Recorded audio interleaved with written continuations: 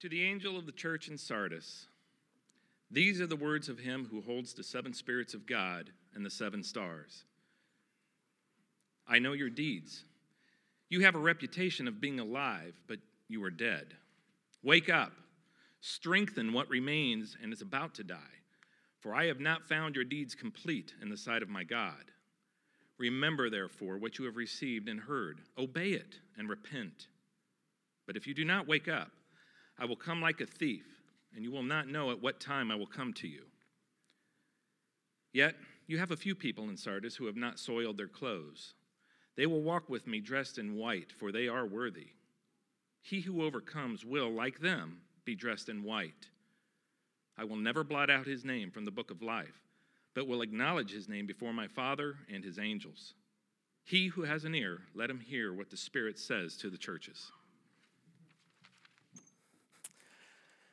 Today is a big day. All around the country, people are going to gather with their friends and their families and good food, and they are going to celebrate an event, one of the biggest events of the year. Today is...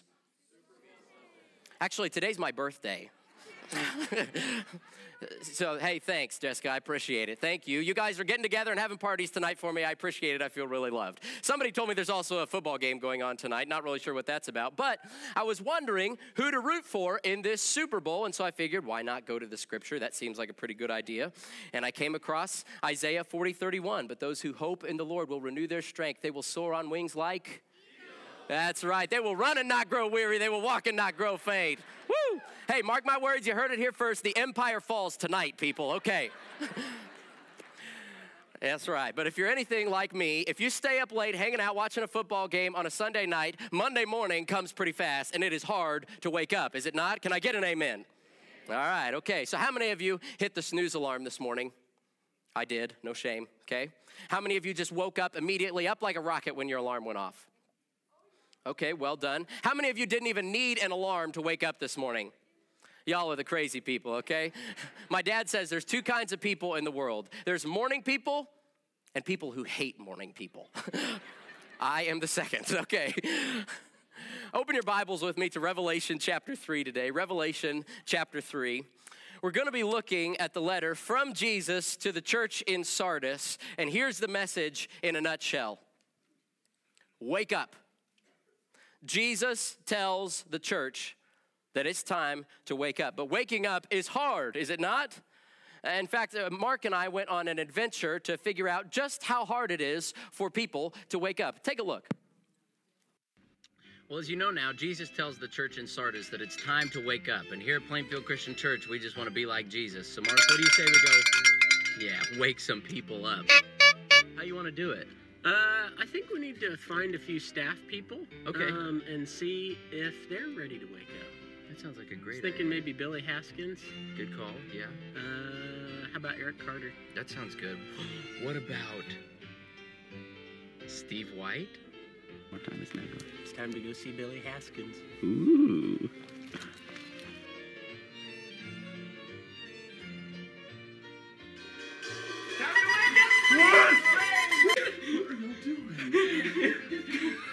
Here we are outside of Eric Carter's house. It's time for him to wake up.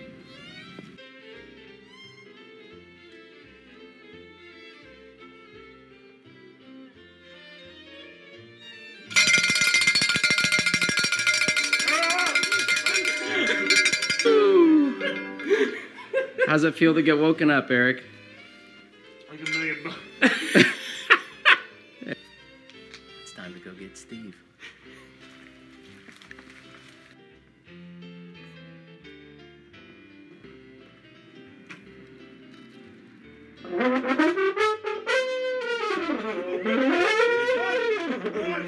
Wake up, Steve! Wake up, Steve!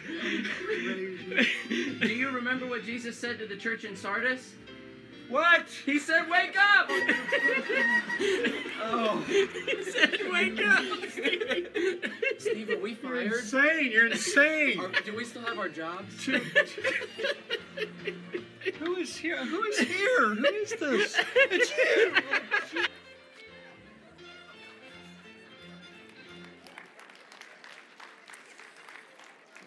So Steve says this is my last sermon at Plainfield Christian Church. They didn't know we were coming, but they were great sports, weren't they? Yeah. So Jesus tells the church that it is time to wake up. But before he does that, he exposes the reputation of the church. That's the first thing we're going to look at today, the reputation of the church. Look at verse 1 there in chapter 3. To the angel of the church in Sardis write, these are the words of him who holds the 7 spirits of God and the 7 stars. I know your deeds. You have a reputation of being alive, but you are dead. So from the members' perspective, this church was alive. It must have had a good reputation. Jesus says so. If you go up to a member from the church in Sardis and ask them, they'd say, yeah, we love our church. The music is great. The pastor's funny. They have all these great helpful programs that really help me out in my life. And yet Jesus has something else to say. They may have been alive from the members' perspective, but from the master's perspective, they're dead.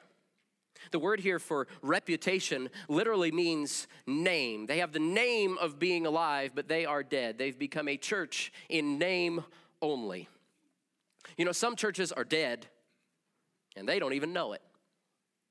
The North Star that you see in the night sky is 323 light years away. That means that if that star died and went out, it would take us 323 years to notice.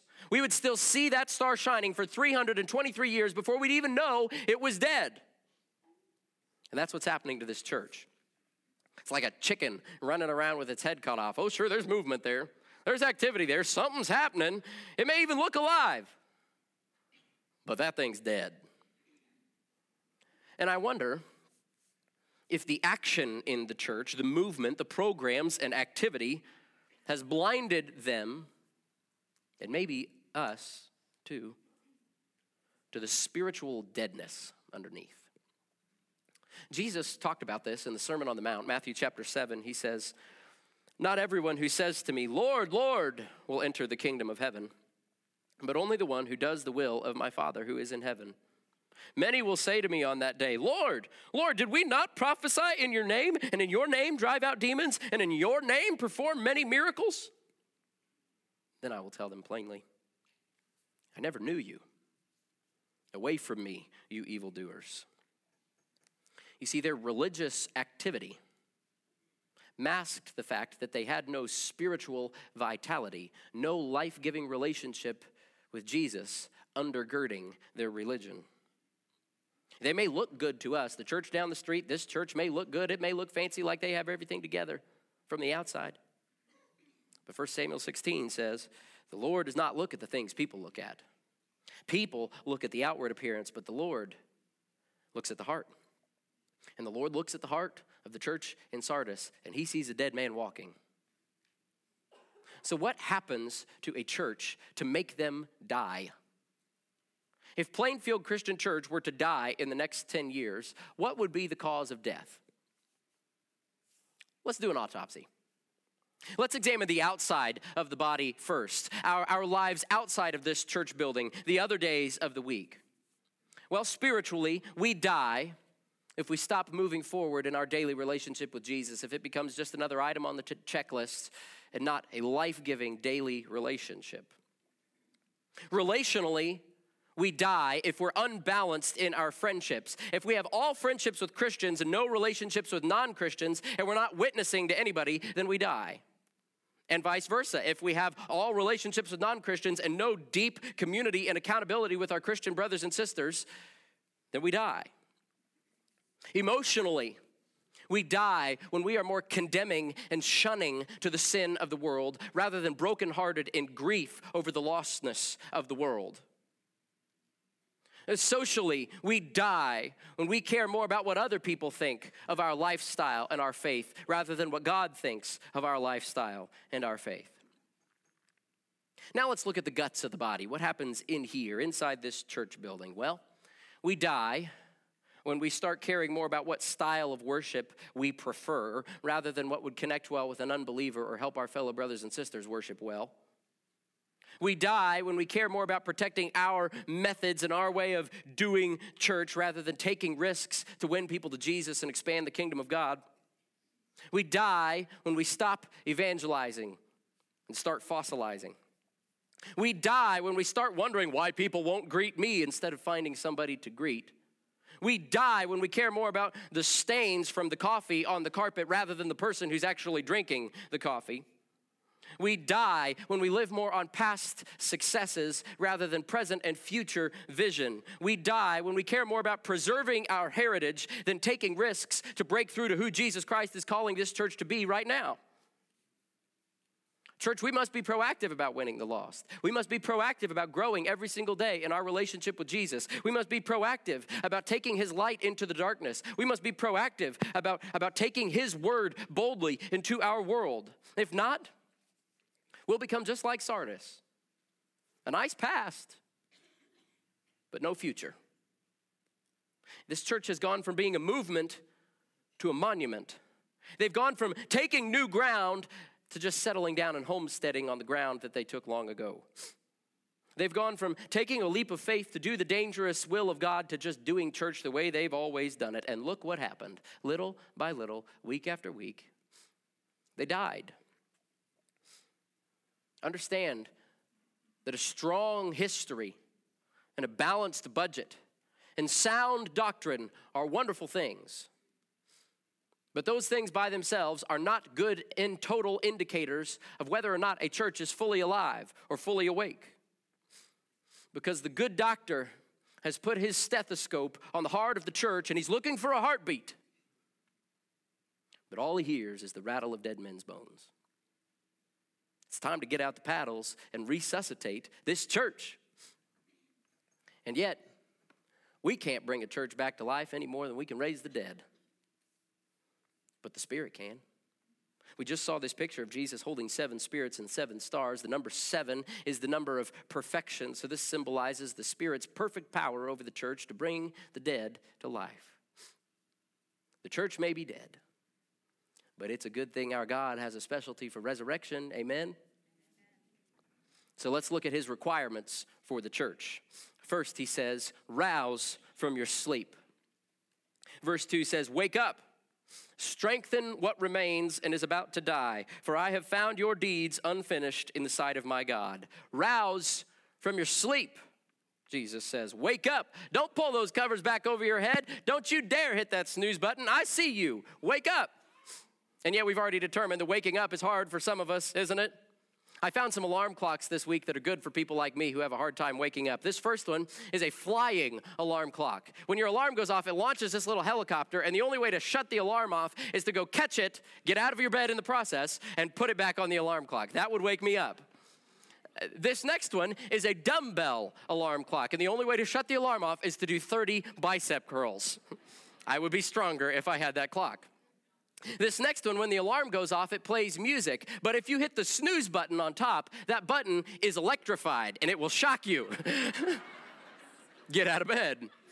And this last one is my personal favorite. This is called the Snooze and Lose. It is wired over the internet to your bank account.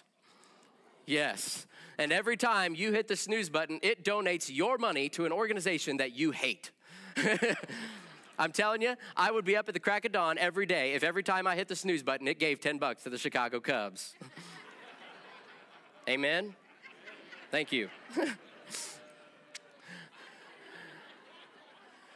Waking up is hard, but Jesus tells the church, it's time to wake up. You know, this message to wake up would resonate deeply with the people of Sardis.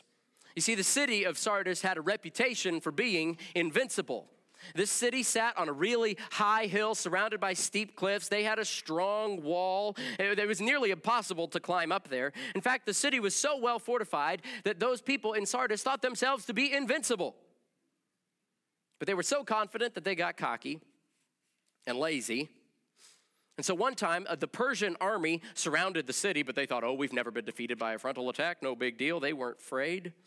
So when a small group of Persian soldiers actually managed to climb the cliffs and scale the wall around Sardis one night, they found it totally unguarded. And they snuck in to destroy the city as the citizens slept. As if that was not enough, the people of Sardis did not learn their lesson quickly.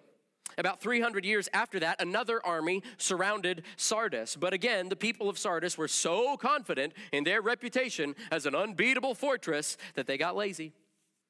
So yet again, while the people slept, a soldier managed to climb the walls, and he found them unguarded.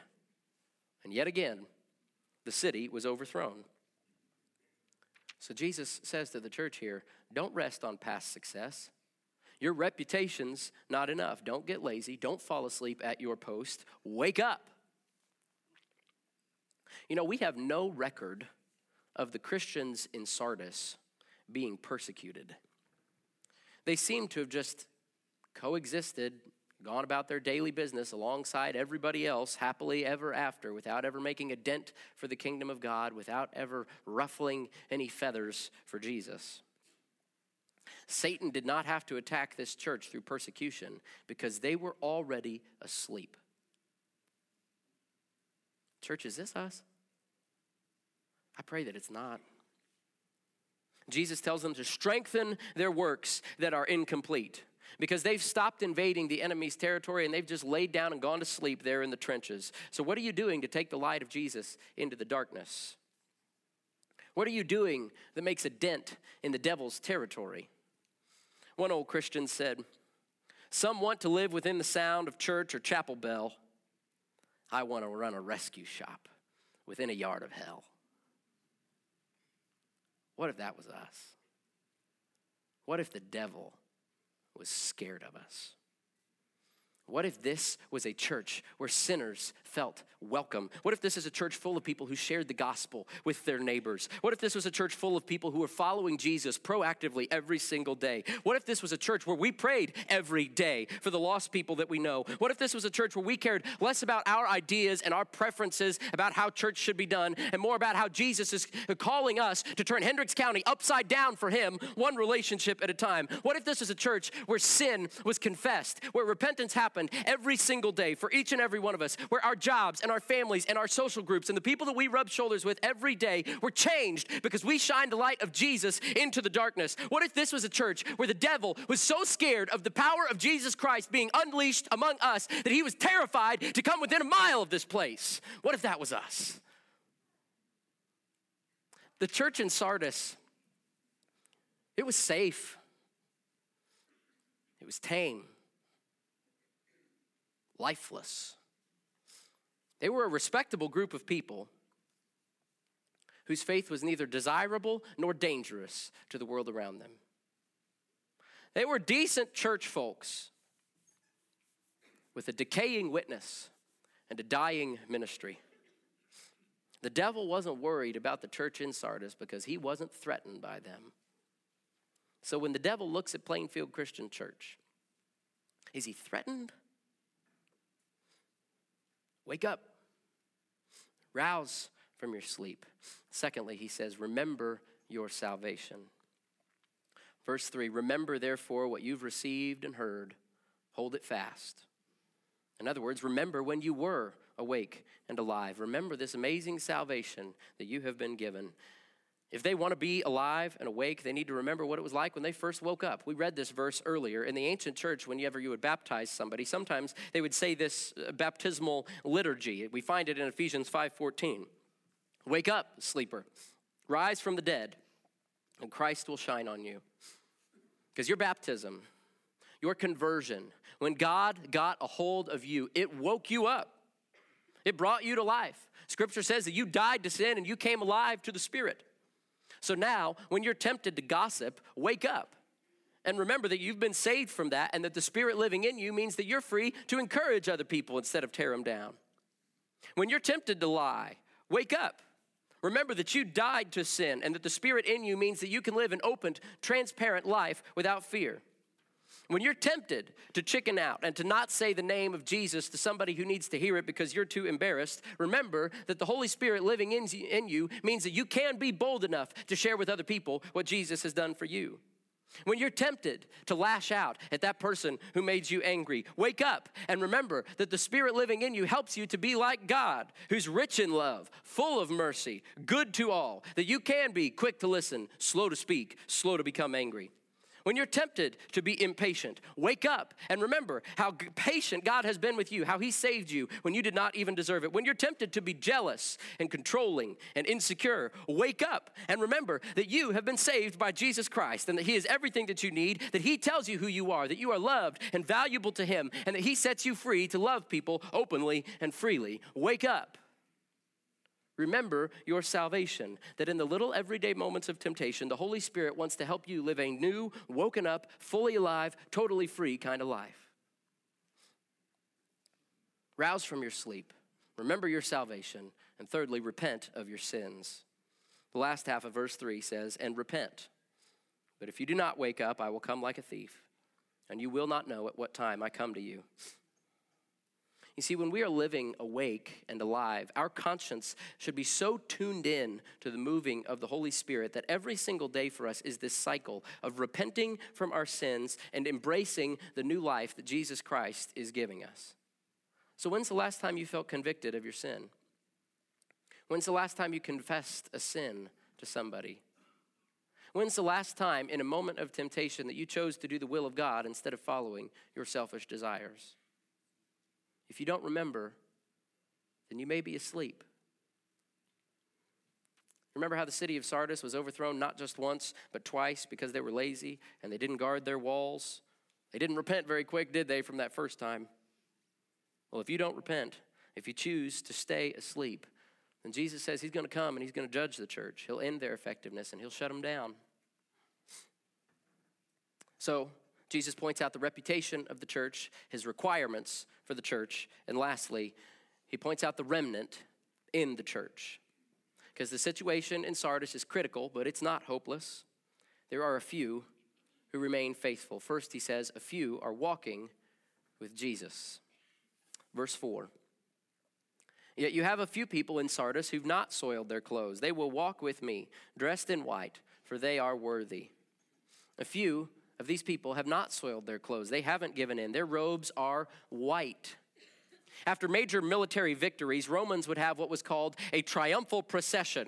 It was basically this massive parade to celebrate a military momentous victory. Well, in this triumphant procession, the citizens of the winning city would wear white robes. It was a sign of their victory. And the king who won the war would take the most prominent place in the parade. In our case, it's Jesus. And Jesus, our victorious king, is offering us, his victorious people, the opportunity to walk with him in this triumphal procession. He says that if we hold on, if we're not afraid to ruffle some feathers from him, to get our hands dirty for him, then he's going to wash our robes and make them white in the blood of the Lamb. We read that verse. And we're going to get to walk with him. He's going to give us the victory, and we will be with him. So don't give in. Keep fighting. He says a few were wearing the robe of righteousness. Secondly, verse 5, the end of it says, the beginning says, the one who is victorious will, like them, be dressed in white. White robes were a sign of purity. So is this you? Are you staying faithful to Jesus and not dirtying your robes? What's your reputation among your friends? Do they know that you stand for Jesus, that you're different, that you're pure? Archaeologists have found inscriptions in Asia Minor saying that those wearing dirty clothes were not allowed to worship in the shrines because it was an insult to the gods. But like we just said, because of Jesus, we are dressed in white. He makes us worthy. We read this text a few weeks ago, Revelation 7:14. These are they who've come out of the great tribulation. They've washed their robes and made them white in the blood of the Lamb. That's our story. And finally, a few were winning recognition of Jesus. The last part of verse 5 and then verse 6 says, I will never blot out the name of that person from the book of life, but will acknowledge that name before my Father and his angels. Whoever has ears, let them hear what the Spirit says to the churches. In other words, if we wake up from our sleep and we carry his name to the world around us, then he will carry our name before the Father in heaven. If we are faithful to him in the trials of life now, he will be faithful to us before the Father. Jesus promises us this in Matthew chapter 10. He says, whoever acknowledges me before others, I will also acknowledge before my Father in heaven. But whoever disowns me before others, I will disown before my Father in heaven. So will you acknowledge him? Will you speak of Jesus to the people that you know? This promise in Revelation not to blot out a person's name from the book of life likely alludes to a cultural practice back then where a city would have an official register of all its citizens. But if one of those citizens did something shameful and illegal to deserve death, then before the execution, that city would blot out the name of that person from their registry of citizens so as not to bring shame on the city. Here's the deal, guys. We did something to deserve death. We're all sinners. And yet, when we're washed clean in the blood of Jesus, he's not going to blot out our name. In fact, he gives us his name. We're called Christians, little Christs. He gives us his life. He died our death for us. So, church, it's time to wake up. Some of you have never been alive before. Wake up. Come today. Come talk to us. Find somebody in a green shirt. Some of you have been alive, but it's been a long time. You can hardly remember what it felt like. Wake up. The night is over. The day is here. Jesus is calling our name, church. It's time to wake up. Will you pray with me? Jesus, thank you for knowing us fully and loving us anyway. For your patience with us as we regularly go back to sleep and put you off and hit snooze again and again. Father, stir in our hearts an awareness to what you're calling us to do. Wake us up, Lord. We want to be fully alive for you. In Jesus' name we pray. Amen.